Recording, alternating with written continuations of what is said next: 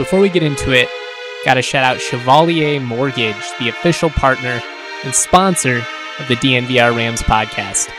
Mike and Virginia Chevalier are a husband and wife team with over 15 years of financial service experience. Visit them at dnvrmortgage.com. Enter to win a free DNVR shirt or hat of your choice when you do. Most importantly, get set up with a free consultation to discuss all your options. That's dnvrmortgage.com.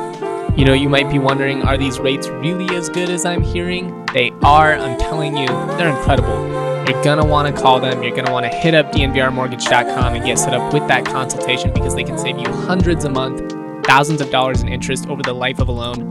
That's a no-brainer, y'all. That said, you know, refinancing, it's not necessarily for everyone. So Mike and Virginia, they're going to do a quick analysis of your financial situations, run through everything, and they're going to get you set up with the best option for your current situation. Call Mike directly at 970-412-2472. That's 970-412-2472. Get set up with a free consultation or visit dnvrmortgage.com. Enter to win a free DNVR shirt or hat of your choosing. When you do, Mike and Virginia Chevalier, the best in the business. Michael Chevalier, NMLS number 1931006. Virginia Chevalier, NMLS number 1910631. What's up, everyone? Justin Michael of DNVR Rams here. Ben Girding is with me of DNVR Buffs, and we are talking a little bit of college basketball. This is DNVR Madness, an extension of our college basketball coverage. We're talking all things college hoops all season. Ben, I've been loving all these awesome early college basketball games. It's not like a traditional season where we get, you know, just a bunch of dumpy non-conference games. We're getting the elite matchups right off the bat. We talked about that a little bit last week. What game do you want to start with this week? Yeah, you know, I mean, the last time we talked was on Friday. We really previewed the Baylor-Gonzaga game hard. Unfortunately, that game canceled due to COVID. So the next, you know, really big game on the docket came last Sunday with Villanova etching out Texas by 4. This is a game where I think both teams can come away with it with a lot of positivity. You know, obviously Villanova getting a big-time game into your win column, you know, after they had a loss early in the season. This helps them. They played their brand of basketball. But, you know, looking at Texas in particular, only losing by 4 to Villanova, a team that, if you look at just their strength and how, if they play to the best of their capabilities, I think they're easily a top 5 team in the country. So for them to only lose by 4, I think was a great game. You put that on top of their wins against North Carolina and Indiana. Texas, they came away with a loss in this game, but they are sneakily, you know, I guess not really sneakily anymore. They're on everybody's radar of putting together a great start to their season. You know, it's a great point. Texas isn't really a team that I think a lot of us were paying that close attention to coming into the season. Obviously, the Big 12 talk, it was all about Kansas. It was all about Baylor. Both of those teams have really looked good. But in terms of, you know, the Big 12 team that's surprised us the most, got to be Texas. You know, there's no moral victories in sports. But like you said, you know, only losing by 4 at Villanova, a team that I'm as high on as anybody. I mean, I had Villanova at 2 last week. So I think they're a top 5 team for sure. I think they're a top 3 team. If you're Texas, you know, moving forward, I think you have to feel pretty good about, you know, how you've handled things in non-conference play and how you at least on paper are going to line up with some of these really elite teams in the Big 12. Another team that I kind of feel like can kind of have some, I guess, moral victories, if you will, or just feel good about themselves despite losing, the North Carolina Tar Heels. Now, this is a team that, I'll be honest, I haven't been that high on them all year. Hadn't had them in the top 25 until last week, but I'm actually higher on them now after losing, you know, to Texas and to Iowa than I think I was when they were 3-0. What do you feel like? You know, what's your read on UNC so far? Yeah, you know, I'm still not all the way there on North Carolina. I think absolutely though. I completely agree in the fact that their last 2 losses, they've shown something that they didn't show early in the season. And that's important. You know, they're a team that's still kind of in that vein of figuring out their identity. And they're going to be ranked just based on that name recognition. They're going to get the benefit of the doubt. But for us objectively analyzing them, absolutely, I think what they were able to do, keeping it close against Texas, you know, losing on a buzzer beater like that, it's just one of those things where you chalk up and say, all right, you know, nice shot. That was a good outing. And against Iowa, too. I mean, Luka Garza, this was the first time all season that he was held under, 30 points. going 6 of 20 from the field. And he still put up a double-double. But the fact of the matter is, North Carolina, they came in there with a good game plan. They played a strong game. And you lost by 13 to an elite team. Iowa really showed that without Luka Garza putting up 40 points, they can still win. They can still beat top competition. So I think with that, North Carolina moving forward, I think they're still primed to make a run in the ACC, especially, when you see the faults of Duke, and we'll get into Duke and Coach K a little bit later, but North Carolina, I think they've got a pretty good path in the ACC for them to make some noise.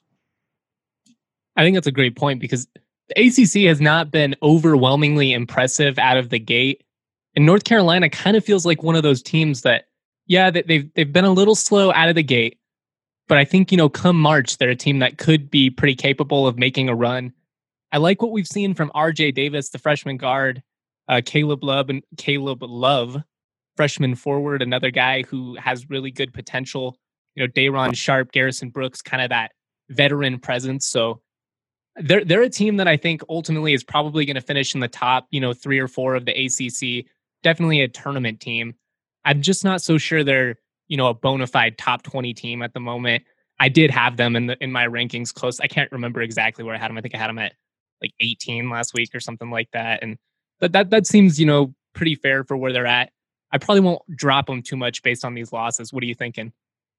Yeah, you had them at 17. I had them at 19. So, right around that area is – I don't think I'm going to drop them too far. Yeah, I think they're going to slip out of the top 20. But realistically, I think North Carolina, they're playing the long game with the ACC. When you look at teams like Louisville's had a fantastic start to their season. Clemson also has had a very good start. They beat Maryland in the Big Ten ACC game. So those are – two kind of sleeper teams in that regard. And then obviously you've got Virginia, who had that early season slip up, but they're still a good team. And also Duke, you can't discredit Duke too much just in the long run, because you got to imagine Coach K is going to figure it out. So realistically right now, there's about 5 teams in the ACC that I think are really in contention to make some noise this season. North Carolina, I don't think they fall out of the top 3 in that regard. Where they finish is just going to end up on how they're able to tie it all together long term. But when you play teams like Iowa and Texas and you lose in a good way. You didn't blow it yourself. You played strong games. You feel a lot better about them being to clean up the bottom half of the ACC and really compete with teams like Louisville and Clemson, because Louisville and Clemson are not on the same level as an Iowa or as a Texas. So as far as conference play goes, I think they've really positioned themselves in a good spot. Well put. Let's flip things to Iowa then. Like we said, Luka Garza, not exactly a stellar game. I think he was 6 of 20 from the field, still finished with a double-double. So, Luka Garza's Luka Garza. He's going to get his. But man, this game to me proved just how deep Iowa is. I mean, CJ Frederick, Joe Wieskamp, Jordan Bohannon, they combined for 17 threes in this game. If that happens, I mean, they're going to be able to beat anyone. Yeah.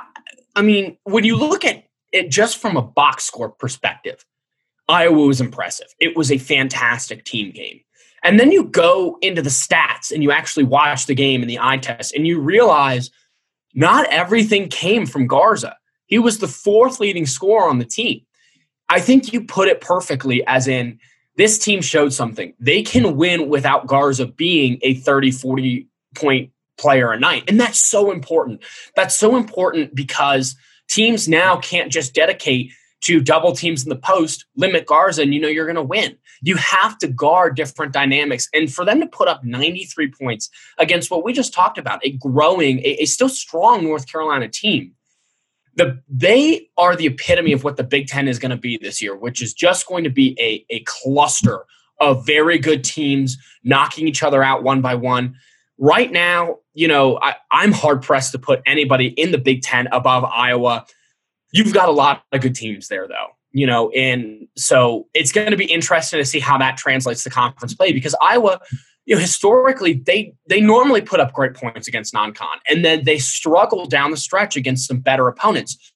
They got that big win against North Carolina, which I think is going to cement them at number 3 for the rankings going into next week. But again, it's really going to be interesting the next month or so how they take care of the Big Ten. That's a great point. I think the problem with the Big Ten this year, and we talked about this a little bit last week, is they're going to cannibalize themselves just because there are so many good teams. And I still do have some questions about, how legitimate of a contender Iowa is in the long run. But man, you mentioned they scored 93 points. That's their season low this year. I mean, they're in 4 games, they're just putting up NBA type numbers. And it's been really impressive to watch. I mean, to score that much in a 40-minute game that consistently it just shows how efficient they are offensively. I do wonder, when they get into Big Ten play, they play some of these teams that are a little bit more physical, guys that can kind of really bang at Garza a little bit more. Do they wilt? But like we're saying now, I mean, if you have those other guys going for 17 threes that are on the perimeter, I mean, it's just going to be so tough to beat them. They're so deep. They're so versatile. They've got good size. The Big Ten, it's going to be fun this year. Yeah. And, staying along the vein of the Big Ten, Minnesota, Michigan, they open up 6-0, 5-0. And those are teams. I've got Michigan in my top 25. I believe they were 25th in the AP. No, they were just outside of the AP. Yeah, just outside. You've got teams like, obviously, Michigan State 5-0, Ohio State 4-0.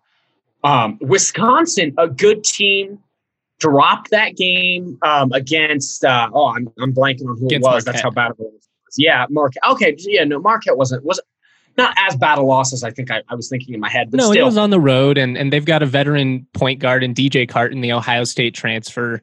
Marquette's going to beat some teams this year. I think in the long run, that's not going to be a bad loss. And it's kind of, par for the course from Iowa. From Wisconsin, they always come out of the gate a little bit slow, and they seem to get stronger as the year goes on. They're kind of the opposite of Iowa. Yeah. And then also you've got Maryland in there too, who's 4-1. They lost a good game against Clemson. That's the Big Ten. And with that, I'm going to lead into the other, powerhouse in the Big Ten right now, and that's Illinois. And as I'm reading off all these teams in the Big Ten, I hope all the listeners out there are realizing how terrifying this conference is going to be to face any of these guys. But Illinois, they come away with a win against Duke. They lost last week against Baylor, and we talked about that loss against Baylor. But talking about that Duke game, it was really impressive how they were, what the line was in that game. What Vegas thought of that game compared to what you and I were texting about that game of like, why is it set like this? Like Illinois is going to come in there and really make some waves. So my question to you, I'm going to flip it though. We know what Illinois is. They've been a great team. Is this more of a vote of confidence for the Fighting Illini? Or is this more of a detriment on Coach K and Duke as far as losing their second non-conference game at home? I think it's a little bit of both, to be honest, because I am really high on Illinois. I think they are one of the best teams in the Big Ten. I have not been in on Duke yet. I mean, 15 is like the highest I've had them in my rankings, I think. So I don't see it yet. They're a lot like North Carolina in the sense that I think they'll be a lot better come March. But from what we've seen now, I mean, man, and obviously, we'll finish the podcast with some greater Coach K discussion. But it doesn't look good, man, the way that they came out in these non-conference games. And then, I mean, Illinois beat them so bad, they don't even want to play anymore. Yeah. And I think that is just so fascinating that they say, you know what, no, we're just going to tap out of the non-con game for the rest of the season. But, Illinois, you've got, they're so deep and they play a physical defensive game that everything else kind of falls into place. And for a defensive team to put up 83 points on Duke too, obviously Cameron Indoor. Exactly. And obviously they've got weapons with Dosunmu and he's leading the charge as one of the top players in the country. I haven't been as impressed by Dosunmu this year as others. Obviously he's played fantastic, but I think the hype around him might be a little bit higher than I'm willing to go. But at the same time, I mean, that Illinois team, you realistically could have 4 Big Ten teams in the top 10 by the end of this season with Illinois, Iowa, Michigan State, Michigan State and Wisconsin. And you've also then, like I said, got Ohio State, Michigan, Minnesota at the back end. I mean, the question becomes, is Illinois good enough to beat off Iowa. Are they good enough to defeat Michigan State? And I think they are. I think they're a team that right now might project as the second or third team in the conference, but I think they have the best chance to beat an Iowa or to beat Michigan State. And so realistically, they could end up being a 1 or a 2 seed in March and win the conference, and I wouldn't be surprised in the slightest. You know what's crazy is we just named 7 teams that are probably capable of being in the top 25. We didn't even talk about Maryland. We didn't talk about Rutgers. I mean, they could get 10 teams in the tournament this year, easy. Yep. It's so interesting because you see other, big name conferences like the Pac-12 dropping games left and right, whereas the Big Ten is just on fire, and in a year where there's been a lot of turnover as far as your top teams, this is a great time for the Big Ten to come alive because you're not going to have the same people at the top kind of controlling the 1 seeds. Obviously, Gonzaga, Baylor, and Kansas are still around. But your Dukes and North Carolinas and Kentuckys, they're taking a step back this year. So who is going to be that 4th, 5th, 6th, 7th, and 8th team to really rise up there? We could be looking at realistically 2 or 3 Big Ten teams as a 1, 2, or 3 seed. And that's just incredible as far as the depth of that conference and really where all the talent is this year because it's not in the Pac-12. And the SEC, Tennessee played a great game. We'll talk about them in a bit. But also, you've got Missouri playing really great basketball, but they're not the same conference that they normally are as well. It's just fascinating to see how the landscape is starting to take shape. It's the Big Ten and the Big 12 and then everybody else this year. And I don't like to say stuff like that because I actually think the best team in the country is still Gonzaga, obviously. But, just from when it comes to the conferences, top to bottom, I think those are the 2 that are really just going to be consistent. Let's flip over the Big 12 and talk a little bit about that Kansas-Creighton game. How do you feel about Kansas right now? Because I'm not a Kansas diehard fan per se, but I do root for the Jayhawks. I have a lot of family out in Kansas. Got to pen it up on my wall. Rock Chalk. I'm not sure they're a legitimate contender this year. Yeah, it's definitely not the same Kansas team that I think a lot of people are expecting. And I don't want to discredit their win over Creighton at all because it was a fantastic win. And they're definitely going to stay at 5, maybe jump up to 4 in this week's rankings. But Kansas, they just don't feel the same. And that's going to catch up to them at some point, especially when you're going against teams like Baylor and honestly, teams like Texas. I think right now they're going to be a top 5 team. But when it comes to conference play and they have to take on Baylor, I don't think that it's going to be as close a game as it was last year. I don't think that those 2 teams are going to be, the 2 teams at the top of the rankings come March. I do still think they're a top 15, top 10 team. But I think Baylor, after seeing what I've seen from Baylor and seeing what I've seen from Kansas thus far, I do think Baylor has a much wider gap as far as talent and how far they're going to go than Kansas did. And I think that's less of a slight on Kansas, more of a compliment on Baylor at this point because they're that strong of a team. But I think people just need to be ready to understand that, Rock Chalk is not the same this year and just get prepared for that, to not just ride Kansas in the tournament because it's Kansas. It's unfortunate because I think Kansas had a great chance to win it all last year. So, this year it's just one of those where they're going to be really good. They're going to finish near the top. Like you said, they're a top 15 team. I doubt they finish, further than second, maybe third in the Big 12, depending on, what we see out of Texas down the stretch. I think they still probably eke out, just ahead of the Longhorns. But other than Jalen Wilson, man, I don't know. I haven't seen it defensively from Kansas. That's what worries me most about Baylor. They're so physical. They have just so much size. I mean, they're just going to go in the post, and I don't know how you stop it. You don't. That's the realistic thing is Baylor is going to play bully ball against Kansas, and it's going to be a wake-up call to this Jayhawks team because Baylor, I think their defense is going to be their most productive offense in that game because they're going to rattle Kansas. They're going to force turnovers. They're going to force bad shots. You're going to make Kansas play deep into the shot clock and get looks you're not comfortable with. And then you can chase down long rebounds and turnovers, get them in transition, and they can use their size and athleticism to just move Kansas around the block when they have to play set offense. I mean, I think Kansas is still going to play them hard. I do. But when you look at what Baylor brings to the table, a team that, we all missed out on a fantastic game from them against Gonzaga, but they're still 4-0. And they've got more tests coming up. They've got Texas this weekend, but they beat Illinois, and Illinois is a great defensive team as well. And they beat Illinois pretty handedly. So what are you going to do against a Kansas team who they're not as big as you, they're not as strong as you, and they're not as fundamentally sound on defense as you? It really could be a game that slips away from Kansas pretty quickly if they don't play a lights-out game. Baylor and Iowa are two teams that I've just been trying to find holes to poke in their game, and I don't see it. Like I haven't been. I texted you that during the Iowa game, and then that's kind of when we started talking about the Luka Garza stuff. If they can play like that without Garza put them numbers, look out.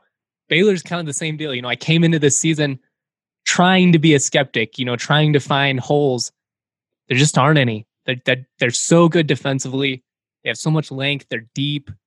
They're athletic. I mean, they're taking the Big 12. I'm sorry, Kansas fans. They're taking the Big 12.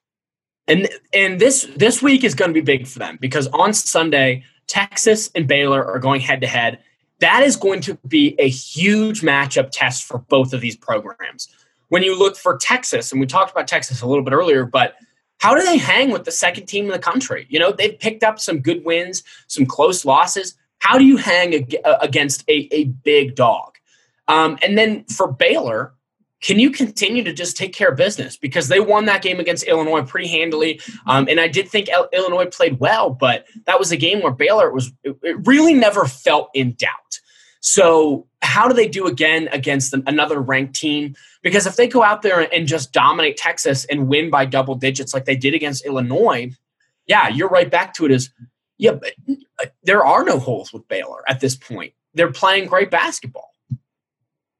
I do still want to talk about that San Diego State game against Arizona State, but it feels kind of natural to transition into this just based on everything that we've talked about over the last couple of minutes. And that is, can anybody actually contend with Gonzaga this season? Gonzaga has by far looked like the best team in the country. They're on pause right now because of COVID. Based on what we've seen out of Iowa, based on what we've seen, out of Villanova, out of Baylor, a couple of these teams, are any of those teams title teams in your opinion? Yeah, I don't think Iowa has the same chance, and that's because I don't think they're defensively sound enough to shut down Gonzaga. I think we talked about it. Iowa's offense is fantastic. They're shooting fireworks, but Gonzaga's got the best offense in the country. They've got so many playmakers. It is so tough to shut them down. So when you if you were to get a matchup of Gonzaga versus Iowa, it's just going to be a shootout. And so at that point, who do you stand with? I would stand with Gonzaga because they've shown they can do it and they've proved they can do it on a big stage. The teams I think that have the best shot against Gonzaga are going to be the defensive ones. So that's going to be Baylor. That's going to be Illinois. I think those two teams have decent matchups against Gonzaga because they've got the size, they've got the length, they've got all the different attributes you want on defense to try and limit that offensive potential, because Gonzaga, it's not about stopping them. It's about trying to slow them down and stay in the game. So those are two teams that I do think could contend with Gonzaga. And one other team that I'll throw out there just because I like where they're at is Villanova. I think Villanova is going to be a top 5 team in this in the country. That loss against Virginia Tech kind of haunts them. And it haunts them a little bit more because Virginia Tech has not looked very good recently. So that's a tough loss, but they still have the talent and the ability. So if I had to name 3 teams, it definitely would be Baylor, Illinois, and Villanova. I'm really excited about this season because it really feels like a year where we could get 2 non-Power 5 teams potentially in the national championship. And I'm not one of those guys where I'll only root for, the small schools or anything like that. But I do think that's what makes March Madness so much more unique than the college football playoff, is the possibility of a small school like Creighton or Gonzaga or Villanova going on a title run. You mentioned Villanova. I'm going to bring up Creighton. I know they lost that game to Kansas. They're really, really good. They have a deep roster. They're really experienced. I mean, 4 upperclassmen in their starting lineup. All of them are averaging double-digit figures right now. They got 3 more guys going for 8 or more. They're just one of those teams like Gonzaga. You can't really key in on one guy. And I think come tournament time, having that experience and just playing as many games together as that group has played over the last 3 years, Creighton's a dangerous team. Look out for them, especially in a weird year like this one. Yeah. And the Big East is no sleeper as far as basketball goes this year. I grew up in Cincinnati, so it's very hard for me to recognize Xavier. But they have had a great start to this season. They're 5-0. You've got Villanova in there as well. I mean, that's a conference where your conference wins aren't that bad. This isn't a situation like Gonzaga where they need to schedule hard non-con, because when you get into your conference play, wins are just expected. And so for teams like Creighton and Villanova, they're not teams where they have to prove themselves all in November and early December. And I think that is going to help them out in the long run because, the Big East right now, I think it's really, for me, between 3 teams as far as Nova and Creighton. And then, Xavier's making some noise, but I'm not sure they're going to stick around. So for a team like Creighton, I completely agree. I think they can make it in there. And I like what you said. This is a weird year where you really can have several non-conference or not non-conference, small schools, group of 5 conferences be represented. And as it stands right now, realistically, half of 1 and 2 seeds could be small schools with Gonzaga, Villanova, Creighton, Houston in there as well coming out of the American. I mean, there's a lot of noise to be Richmond made. in the A10. I mean, St. Louis in the A10. There are just a lot of teams right now that are really impressing. And that's what makes it so fun. I'm not rooting against the big guys all the time. We need the Big 12. We need the SEC. We need the Big 10. But the parity in college basketball is tremendous right now. It's not necessarily the most skilled that it's ever been. I think the overall individual talent in college basketball, kind of a down year. I don't think there's anybody we've seen where like, oh man, that's an elite NBA talent guy. You got to take number 1. It's going to transform your team. But as far as the competitive balance goes, I'm into it. I'm really into it. Absolutely. I mean, this is such a great year because you've got several teams who have a decent case to be 1 or 2 in the rankings. And that's great. It's great to be number 1 in your AP role or AP poll. But realistically, it comes down to where does the selection committee put you on, Selection Sunday? Where do you end up in that way? And if you end up as a 1 seed, that's great, and you've got a lot of teams ready for it. So let's steer back into a little bit of the game recap. So I know you want to talk about this San Diego State Arizona State game. What a performance last night! I mean,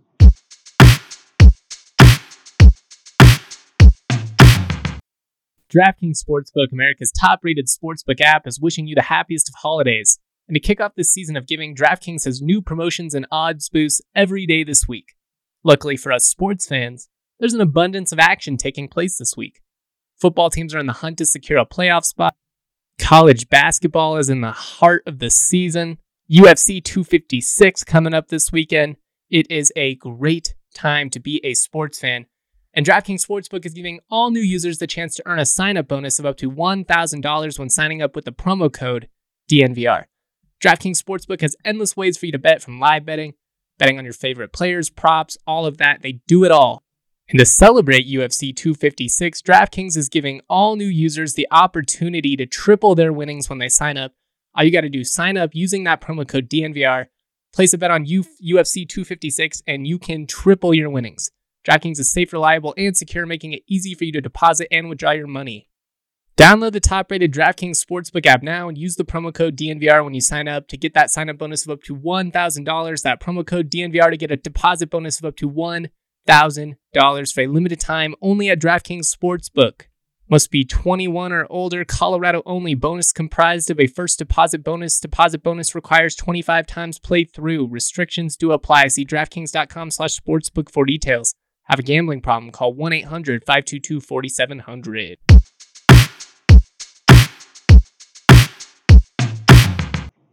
Where do you want to start with it? All right. First of all, let's just start with a sheer gambling perspective. Vegas, what are you doing?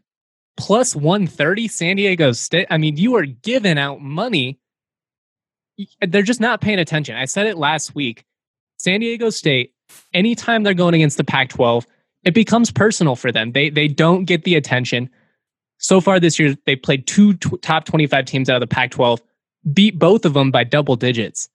And two good teams. I mean, UCLA and Arizona State, not contenders by any means. I've said on multiple occasions, I think ASU a little bit of fool's gold there. But man, SDSU, their length defensively, their versatility, they've got a lot of different guys that can get to the hoop. I think they're as dangerous as, just about any of those other teams we've seen. They don't have the three-point shooting that some of these other really elite non-Power 5 teams have at the moment. And that's kind of different because they really had it last year with Malachi Flynn and Yanni Wetzel. They're a little bit different this time around. Jordan Shackle, man, he lit it up. He's got to be my player of the week this week just for that performance. 9 of 15 from the field, 5 of 9 from 3, finished with 25 points. I mean, what really impressed me, though, it was just that killer mindset. I mean, he was playing within the offense, but whenever there was that moment to just kind of go for the kill, that's what he went for. And that's what you need from an experienced team going up against, a Power 5 team. They weren't scared. There were a couple of moments where ASU made runs and SDSU kept stepping on the throat. Yeah. And the thing that I love about San Diego State right now is those wins came against two very different stylistic teams. So UCLA, they are a roll in the mud, let's get dirty team. They're going to play defense. They're going to be gritty. And San Diego State took care of them, no problem, double-digit win. Arizona State, completely the opposite. Arizona State wants to be in a track meet with you. All they want to do is tee up three-point shots for themselves and just keep sprinting back and forth. Use their quick guards and work it in that way. Again, 12-point win. And that is so important for a team against non-conference games, in my opinion. Show that you can win in different ways. Show that you are capable of doing different things tactically in your matchups to come away with big wins. And for them to do that against two top 25 teams, I mean, San Diego State, 37-3 in their last 40 games. The fact that they're only 24 right now, I think, is a slight. It's that people aren't paying. Yeah, this is a top 15 team in college basketball right now. There is no sign of them being any different. Now, granted, like you touched on, the three-point shooting, that's going to be different this year. You went from having a couple capable shooters that really made a solid three-point shooting team into you've got Jordan Shackle. And Jordan Shackle is your shooter. And that's going to catch up to them at some point. I do think that that's going to make some games closer. But San Diego State doesn't care because three-point basketball right now is not their formula. They play so well together. They've got that great chemistry. They're sound on both ends of the floor. And the other thing is they're not going to beat themselves. 12 turnovers for them yesterday, but they're a team that prides themselves on taking care of the basketball, making smart decisions. And I just think that that's going to be a winning formula. They rebound well. You've got Nathan Mensah yesterday with a double-double in the first half. They just have so many pieces that put together a great basketball team that I think it's only a matter of time before they start getting top 15, top 10 in the rankings, especially when other schools start to lose in the conference. I mean, we didn't even bring up Matt Mitchell, and it feels like he's been at San Diego State for 10 years. But, I mean, he couldn't hit a jumper to save his life last night.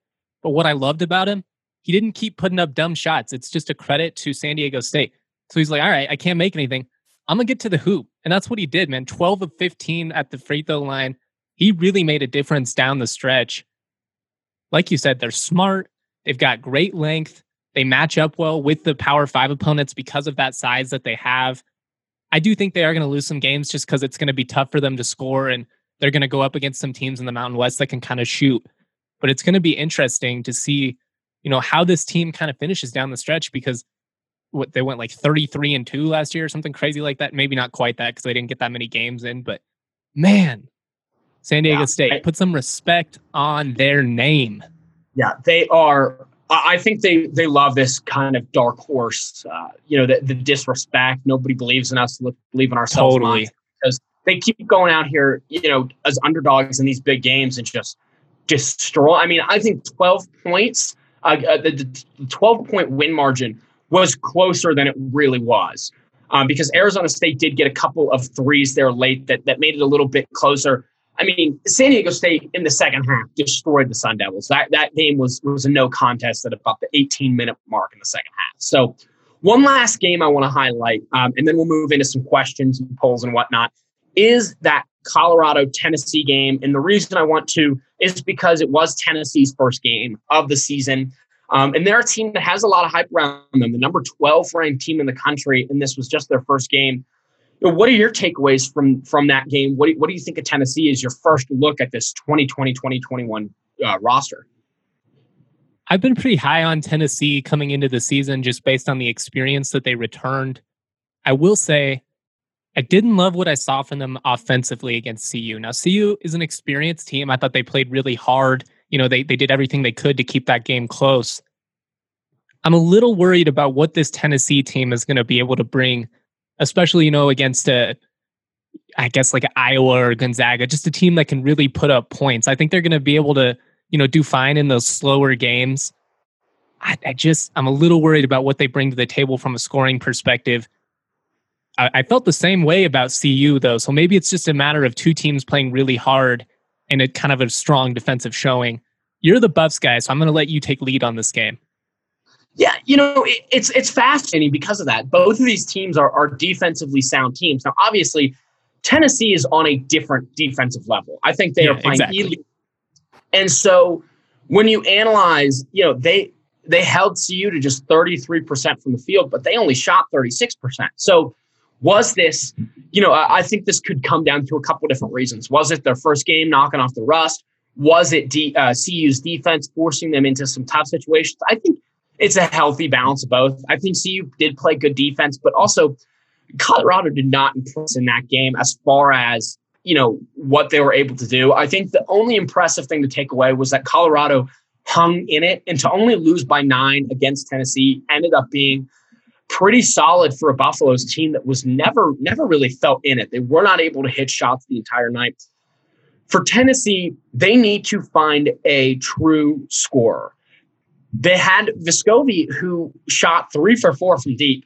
And he's fantastic as a shooter, but he just didn't get as many looks after he hit 3 in a row. They didn't really look his way. You've got John Fulkerson in there, who was this team's leading scorer last season. And the person I think is going to take over is going to be E.J. Anoseki. He was the number 6 rated grad transfer. He didn't start this game, and he only played 14 minutes, but he grabbed 4 points, 4 boards. He looked dominant when he was in the game. So I think they need to get him more involved on the offensive end, because this is a guy who last year at Sacred Heart averaged a double-double with 15 and 11. So he can do it. They're a team that lacks scoring. So it's maybe it's early in the year, the lack of practice and everything. That's why he hasn't been in the rotation. But great point. I'm glad you brought up him, because he really shined in a small sample size, but really played well in that game. Yeah. And the last guy from Tennessee that just has to step up offensively is Pons, the SEC Defensive Player of the Year last year. Played fantastic defense, but he was 1 for 9 from the floor. He's just got to be more efficient. If you're only scoring 2 points in a game, that's fine because of what you bring to the defensive end. But if you're only scoring 2 points, it's got to be on 1 of 2 or 1 of 3, because that just shows, it wasn't my time. I wasn't open. If you're going to take these shots, if you want to be this team's focal point, you've got to hit at a better clip. And again, I'm not going to hold it too far against him, because he put up decent numbers last year offensively, and he's such a defensive presence that he needs to be on the floor as much as he can. But that's a guy who I think, if he can step up and just get 8 to 10 points a night, force defensives to focus on him as well, and that'll open up John Fulkerson and E.J. Anoseki, and that'll just kind of allow Tennessee to play a little more fluid, open up some passing lanes, and be able to score better and more efficiently moving forward. I didn't really love the shot selection by either team in this either. And that, really could come down to it being early as well, and both teams trying to press, especially when they weren't able to get buckets consistently. But for a team in Colorado that has a very experienced point guard in McKinley Wright, Tennessee, we just talked about everything that they brought back. I was a little surprised at just kind of the low quality offense in that game as a whole. Yeah, I think Tennessee, I think it's more for them just because they're not used to, it was a tough game to open up your season against a team like Colorado. But for Colorado shot selection, the term that I used to describe it was Tennessee's defense was suffocating, forcing them late into the shot clock, not allowing them to work the ball inside. Tennessee is a team that they don't have, well, they do have a 7-footer, but the lineup that they play, it's not extraordinarily tall in your forward in the front court, but it's also abnormally tall in your back court. And so your total height is a high average, around 6'6", 6'7" from your guard to forward spot. And so that is so tough for a guy like McKinley Wright, who's been undersized his whole career. You saw it. Colorado brought the ball up the court, and they would stop at the top of the key. They didn't know where to go. You couldn't really pass the ball inside. Tennessee has so much length on the wings that they were closing off passing lanes around the arc. I mean, that defense just shuts you down, and it forces you to play two-man basketball because you bring up a forward and you have them maybe get you into a pick and roll, trying to generate some movement. And it felt like Colorado, the other guys were just standing in the corner because they didn't have anywhere to move. Now, granted, I think they needed more movement in the first place. I think that was a lack of Colorado's offense on that end, that they weren't moving the ball enough. But at the same time, I do think to blame it all on Colorado's offense, I think is a discredit to Tennessee's defense. I think this was a game where it was truly a healthy balance of both. Colorado's offense was not there. They looked lazy and lethargic out there, to be honest. But also, I think they were intimidated. I think they got on the court with Tennessee and said, wow. Because I called it on the Bus Plus Game Show. I said, Tennessee is a group of chiseled men out there. That starting five is ridiculous. And so what they did defensively, I mean, I don't know who can beat them in the SEC. I think Missouri is playing great basketball. But when you play Tennessee, they remind me a lot of a team like UCLA, where they're just going to beat you defensively, and the offense is just going to kind of come because of it, because they're going to force so many turnovers. Colorado came into this game with just under 9 turnovers per game. They had 23. 23 against Tennessee. And again, that's where it's like, did Colorado turn the ball over a lot? Yes. But Tennessee's defense, I mean, I don't know if anybody can tell out there, but I'm so much higher on Tennessee after that game because I agree. I thought their experience was going to give them a boost. But two things, their defense, and also I was impressed by some of their young kids getting in there. Keon Johnson, a 5-star point guard, he got some good minutes in there, and he made some plays. So I think Tennessee as a whole, they're just going to keep growing. They're a top 10 team for sure. Agreed. I've had them in the top 10 in all of my polls so far this year. I believe I got to double check that. Let me see. Oh, no. Had them at 9 last week. Nice. All right. That's probably where I'll have them. Maybe move them up a little bit. I'm thinking out loud here. Anyways, let's move on and talk about Coach K, because he has been the talk of the town lately. Duke deciding they're taking their ball, they're heading home. No, I'm just kidding. They're not going to play non-conference. It's only 2 games that they're giving up against smaller opponents. I struggle with this. If Duke had won those non-conference games, we'll basically go to the Nate Oat comments. If Duke had won those non-conference games, are they packing things up right now?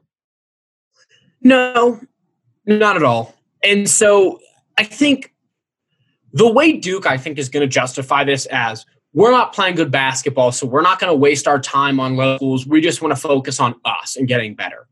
And I'm not opposed to that viewpoint. I'm not opposed to them saying, we need to put the brakes on because this season's not going well. And if we don't stop and look at what we're doing as a team, it's going to continue this route. Now, with that being said, the problem I have with it is this looks so bad. This looks, in the public perception, I mean, it looks like you're just quitting. It looks like you're saying, you know what? Those non-con games, they don't matter anyway. Those losses didn't matter. We're just going to cancel and move on to conference play. And that's just a tough look for a team that's so experienced that normally gets the benefit of the doubt. So I think as far as public perception goes, as far as it looks for AP voters, this is not a good look. They might come out after this and be playing lights out because Coach K gets them in check. But I think it's going to take them a little bit more time to rebuild their rapport on a national scale because they canceled these games. That looks bad. And also now they're going to be out of the limelight. And so I think it's a gamble for sure. I'll be curious to see how this impacts their national perception in terms of how far do you drop them in the rankings, especially while other teams continue to play? I haven't been high on them very, basically at all this season. So I'm certainly not going to shoot them up at all. I'll be curious to see if they drop, maybe even around a 20. I wouldn't be shocked, because the thing with this season in particular is when you are not playing and you're out of that spotlight, it gives other teams so many opportunities to go out there, play impressive basketball, and then all of a sudden you compare records. It's like, oh, well, Duke's been 2-2 for the last 3 weeks. Meanwhile, you've got a team like San Diego State who's playing fantastic basketball, and they've been playing big time games. Yeah, San Diego State's probably better than Duke right now. Let's move them up. You've got other teams that can do that. You've got teams in the AP like Richmond, like Louisville, like Ohio State. Some of these 20 to 25 teams that now are in the spotlight, they're probably going to keep winning. And then you force the AP's hand to saying, sorry, Duke, you're really not doing a whole lot. So it's going to be interesting. At the end of the day, I do think that Duke will come out of this stretch better than they were going into it. And that is a blind faith in Coach K. Because no matter what happens this season, he is still the best college basketball coach in history. And there's a reason for that. So whatever he has planned, I think is going to work in the long run. But it's a tremendous gamble, and you might not see the fruits of this gamble until late January, early February. I'll say this. I have a ton of respect and admiration for Coach K. I'm not a Coach K hater. I think it's easy to take shots at Duke. I'll do it sometimes just because it's fun, but everything that they've earned, everything that they've established, it's for a reason. They're a contender year in and year out, and have been for like 4 consecutive decades. It's absolutely insane. I like that a guy like Nate Oates is willing to come out and talk a little shit to him. I just feel like the general sense around college basketball is Coach K is kind of untouchable. Well, Nate Oates is one of those guys, man. When he was the coach of Buffalo, he's, out there saying we're better than Arizona, then coming out and beat them by double digits. I love the attitude. I think having guys like him and Will Wade in the SEC are good. Other than, Will Wade might be a little bit shady. He's good for entertainment. I like that we have some guys that are willing to take shots at Coach K. Yeah, I think it's going to humble that team a lot, this stretch. And maybe that's what they needed. Maybe they needed a little bit of, we're not Duke anymore. We're not this team that's going to be top 4 because we got, Blue Devils across our chest.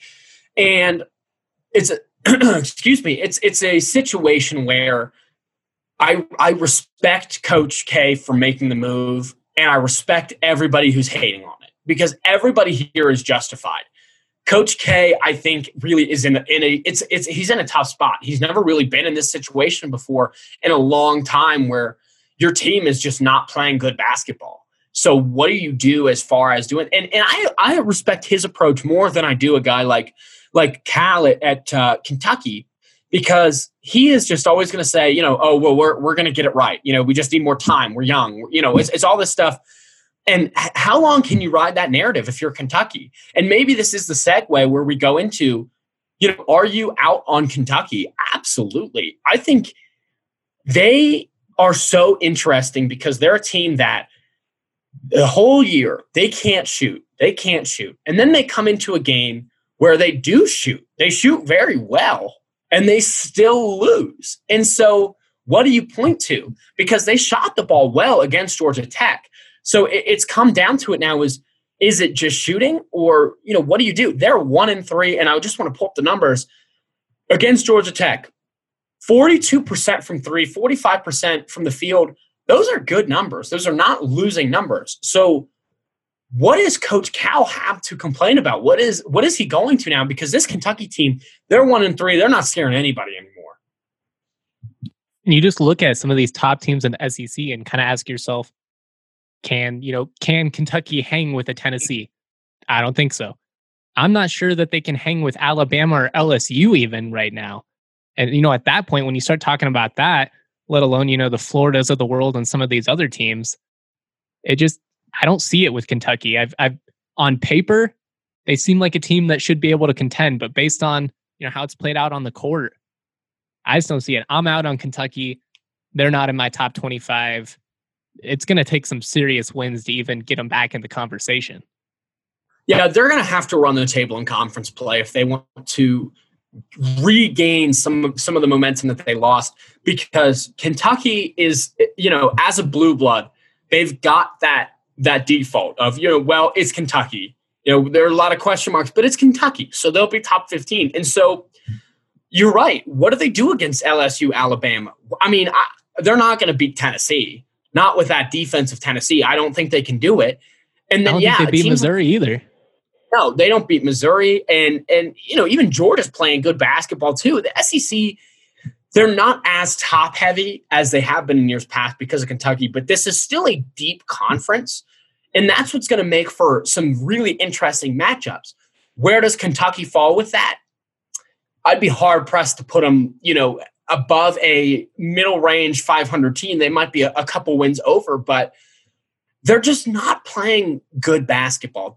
I don't think they have confidence in themselves at this point, because even when you come out and you solve your number one problem, which is like who's going to shoot the ball on the outside, and then you still lose by double digits to Georgia Tech, there are just so many question marks surrounding where this team's head is at and what their formula is moving forward, what their identity is, that until they figure it out and prove it, they're no longer going to get the benefit of the doubt. And so when it comes time for March, because that's the end goal, where are we going to be in the tournament?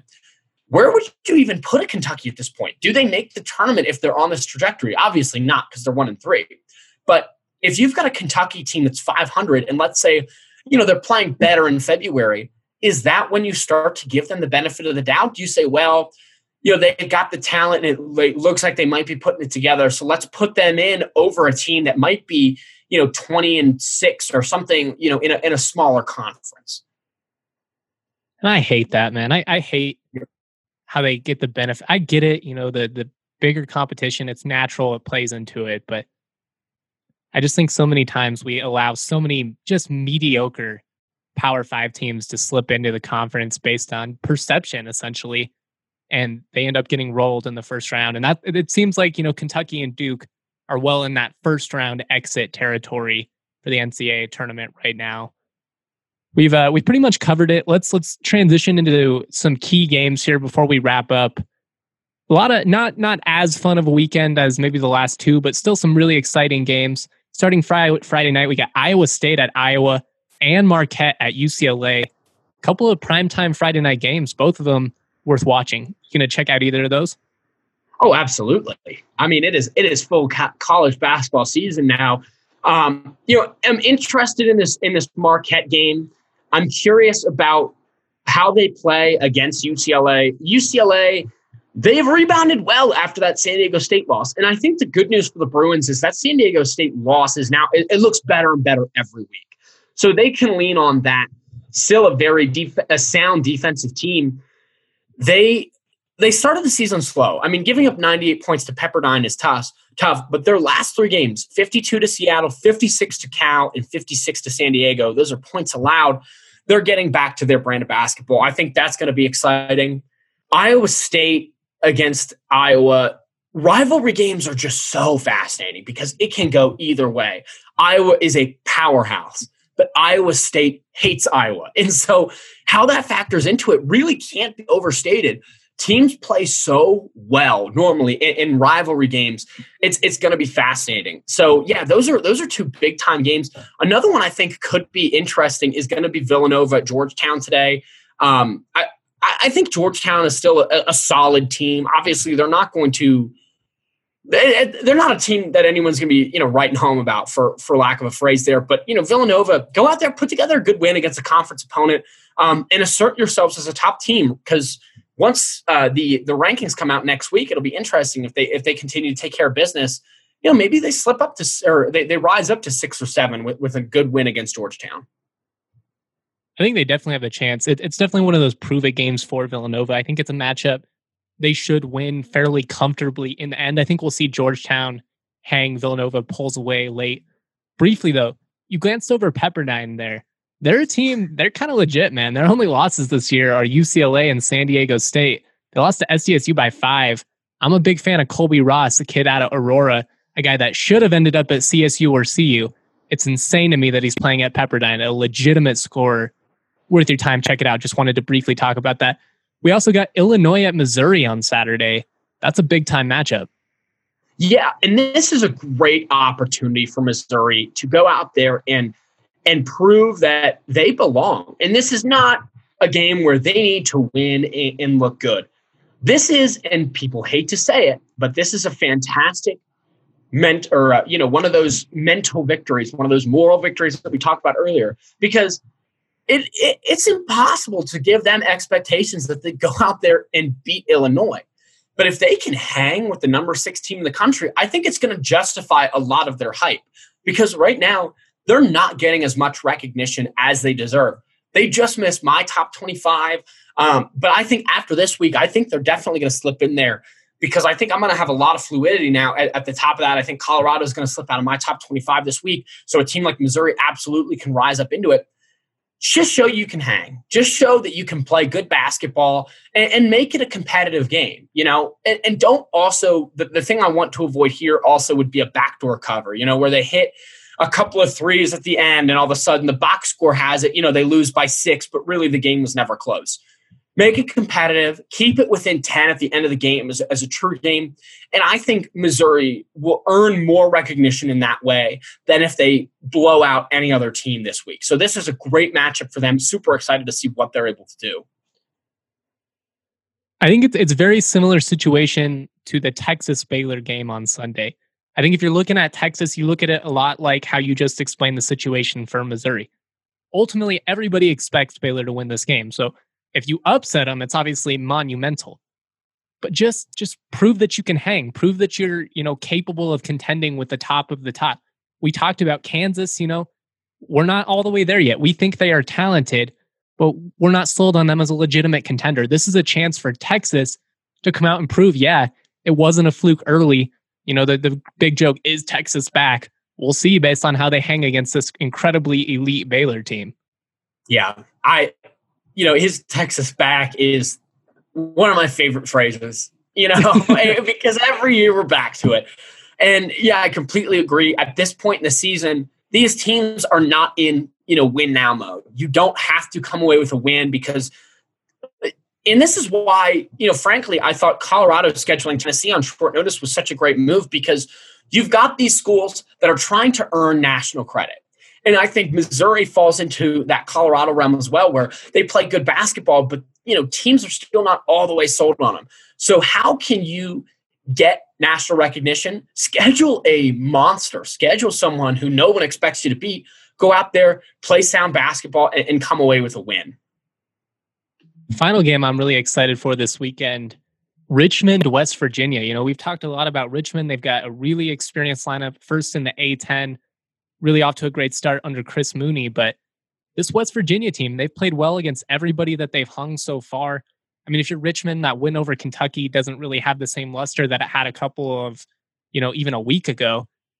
A trip to West Virginia, it's not going to be easy, but if they go in, they win this game, I think it kind of puts them in that San Diego State discussion where it's like, how do you keep them out of the, the top 10, top 12 discussion just based on what we've seen from them? And, kind of the lack of success with some of these, blue blood type programs. Yeah, this game is so fascinating because I think both teams have some skin in this game. For West Virginia, they've played fantastic basketball so far. And that loss against Gonzaga was so close. I came away from that game more impressed with West Virginia than I did going into it. So this is going to be a big test for them because, yeah, Richmond, they're the 19th ranked team in the country right now. But I don't think anyone is giving them a chance. And, I'm trying to check the line right now. I can't seem to find the line. But West Virginia, they are going to want to go in there and take care of business. I mean, this needs to be a solid win for them, for it to really, I think, help them long term. For Richmond, this is a game where I think moral victory is on the table. But that's not because I don't think they can win. I think this is a game they absolutely can win. I'm super excited for it because West Virginia's defense is so physical. How does Richmond match up with that? Because West Virginia it's different than Kentucky, and it's going to be different than pretty much every team Richmond faces from here on out.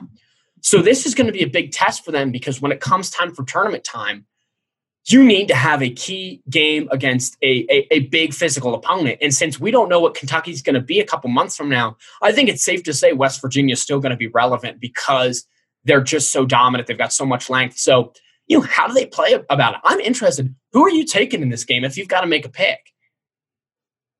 It's so tough because I really like what we've seen out of West Virginia. And I think just being at home, that probably gives them, the slight edge. Like you said, they play aggressive defense. They want to get out, running. They want to get score in transition. They want to dominate the glass. They're one of those teams where when you watch them, you're going to get a million cliches about how hard they play and Bob Huggins guys and all this. It honestly becomes nauseating. But it's a really, really important game for them because everything that we've seen so far out of them shows that they are one of the elite teams in the Big 12. I think they're better than the other Virginia schools as well, which is, just kind of a small bragging point in its own right, better than Virginia, better than Virginia Tech. Can you take care of business against a Richmond team who's incredibly experienced? They've got versatile guys. They got 8 different guys averaging 8 or more points. I think it's an opportunity for both of these schools to kind of prove, hey, we're legitimate. We are top 20 programs. It sucks that game's Sunday at 11 a.m. Mountain, overlapping with the NFL. Come on now. Yeah, this is definitely a game where I'm pulling up 2 screens so I can watch the NFL, have this up as well. I think this game is going to come down to how does Richmond do at the line? They're shooting 62% from the free throw line this year.